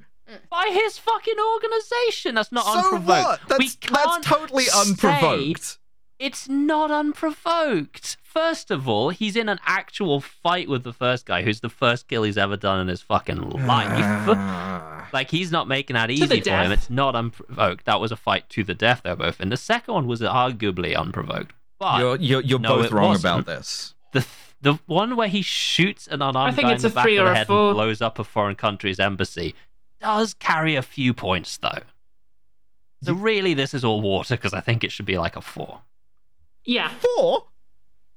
4? I was going to say 6. Out of 7? Yes. I think we need to discuss I think what we we all mean need to by provoked. Because maybe the quality and the tenor of the violence is provoked, but he's doing most of it under specific orders. Split the difference and say 5. I'm happy with 5. I don't think it's especially. I think it's quite thought out. It's not reactive violence, especially. Well, that's what Yeah, I same. mean. I mean, okay, Yeah. fine. So now, I mean, misogyny. Well, I respect women, so I'll just take a backseat for this one. Bitches. Wait, so is that a 4 or a 5? That was a 5. I think it's a 5.5 for misogyny. Ooh. I think this is one of the more misogynist films of the Bond oeuvre, because they sort of try and give Vesper a little bit of motivation and interiority, and as a result somehow make it worse. I think that it's an even worse worse characterization than if they'd just gone with well, you know, it's a tar, isn't it? Which is the kind of the regular Bond thing. I would go a little bit lower than that, purely because I think that it's explicit in the text that the reason why Bond is like why he does this misogyny is because he's a moron idiot. Yeah, like, but it's still that's like an explanation. Yeah, he's shown to be wrong. But is he shown in the text of the film to be wrong? Especially, I think so. Compared to later ones where it's like, and for that matter, earlier ones where he's like wrong but cool, or where they do the like misogynist dinosaur line in GoldenEye, and then by the end of that scene have M go, but he's cool, really. I think here where it ends on that sort of like note of like ambiguity and failure and shit like that. I also think what happens to old Demetrius's wife is like. And that he's miserable about it. It's like unusually nasty.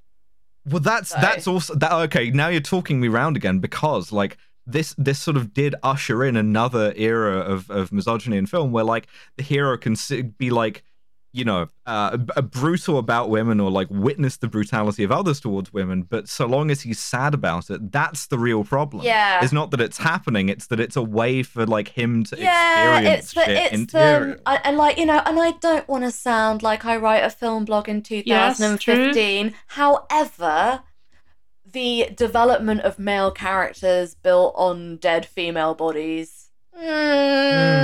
It's like it's pretty all the way through. I mean, it's kind of the trope. It's the fridged wife, isn't it? And it's kind of what happens, like very, very clearly at the end of this film, because he is developed in character because his one true love dies, and again dies quite horribly. So I'm sticking with my 5 rating of misogyny.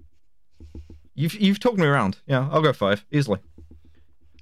That's fair. You're kind of talking me around. See, this is a nice. All right, fine. It's a good little example of what a well-argued point can do, as opposed to what I did, which was yell. As opposed to what I did, which was call my dear friend Alice a fucking moron. That leaves us with a total score of the simple reason that she was being one. Well, this is that hostility makes this podcast. It is. I love you a great deal. It's the thing. The thing is, it's a good film, and I love you too. Yeah, no, it's a decent film. It has a lot to say about masculinity, which is that it sucks shit, and you're never happy. Yeah, and therefore the lesson that you should get from this, if you don't know you're trans and you're watching this when you're 13 years old, is, man, this thing's gonna suck, and that's why you should do it. Try getting big. Try getting fucking sick, nasty, massive. Fucking massive. Yeah, consider that. Bruh. Now, I would also like to say, and this is not something that I'm prepared to elaborate on any further. It's, for me personally, very nice to see finally some Jewish Bond representation, because Daniel Craig is the only Jewish Bond, and even though he doesn't talk about it publicly, but I'm outing him. Interesting. Hell yeah. Very well. Yeah, nice. If you feel like that's what you're going to want to do, if you want to split the difference and start hitting the gym and taking estrogen. Yeah, get large, but you know, as a woman. How dare we you also ignore like Phoebe Woody Allen's contribution to the James Bond? Oh my god! Oh my god! Don't even fucking do that shit. We've had to take her off the board, sir. Take her off the board. We've had to take him off the board, sir. We also award a little Goodnight Cross, which we've talked about, to Mr. Mandel, and Mr. Mandel, absolutely, and the Kronstein Rosette for like the best evil guy who really went the extra mile in this movie. And I want to give it to Valenka, the girlfriend of Le Chiffre, for just fully like being on board with torturing Vesper Lynd. Just being like, yeah, sure, Ride or I'll die. do that. I respect it. Hell yeah. Absolutely. Yeah, I agree. Okay. Yeah. Yep. No argument from me. All right, perfect. Well, that's Unusually. that's been a long episode for a movie that has a lot to talk about in it. Phoebe, if the people want more Phoebe, where can they find you? If you want more Phoebe, you can find me on my 2 podcasts. You can find me on 10,000 Posts with Hussein Kesvani, and you can find me on my Seinfeld podcast, which is Masters of Our Domain. And you can, if you want to read some increasingly unhinged posts about Eva Green's dresses, you can request to follow my Twitter at PRHRoy. Excellent. Well, thank you so much for coming on. Thank you so much for having me. It was very fun. Ever. All right. Well, we will be back with the next mainline Bond. James Bond will return in Quantum of fucking solace. Yeah, where they were like, all right, we're not getting the fucking rights for Spectre. Invent a new criminal organization. Enjoy the brief moment of us having watched a nice movie, because it's not going to last. This has been Kill James Bond. We will see you later. Fuck off. Quite rude to our fans, really, aren't we?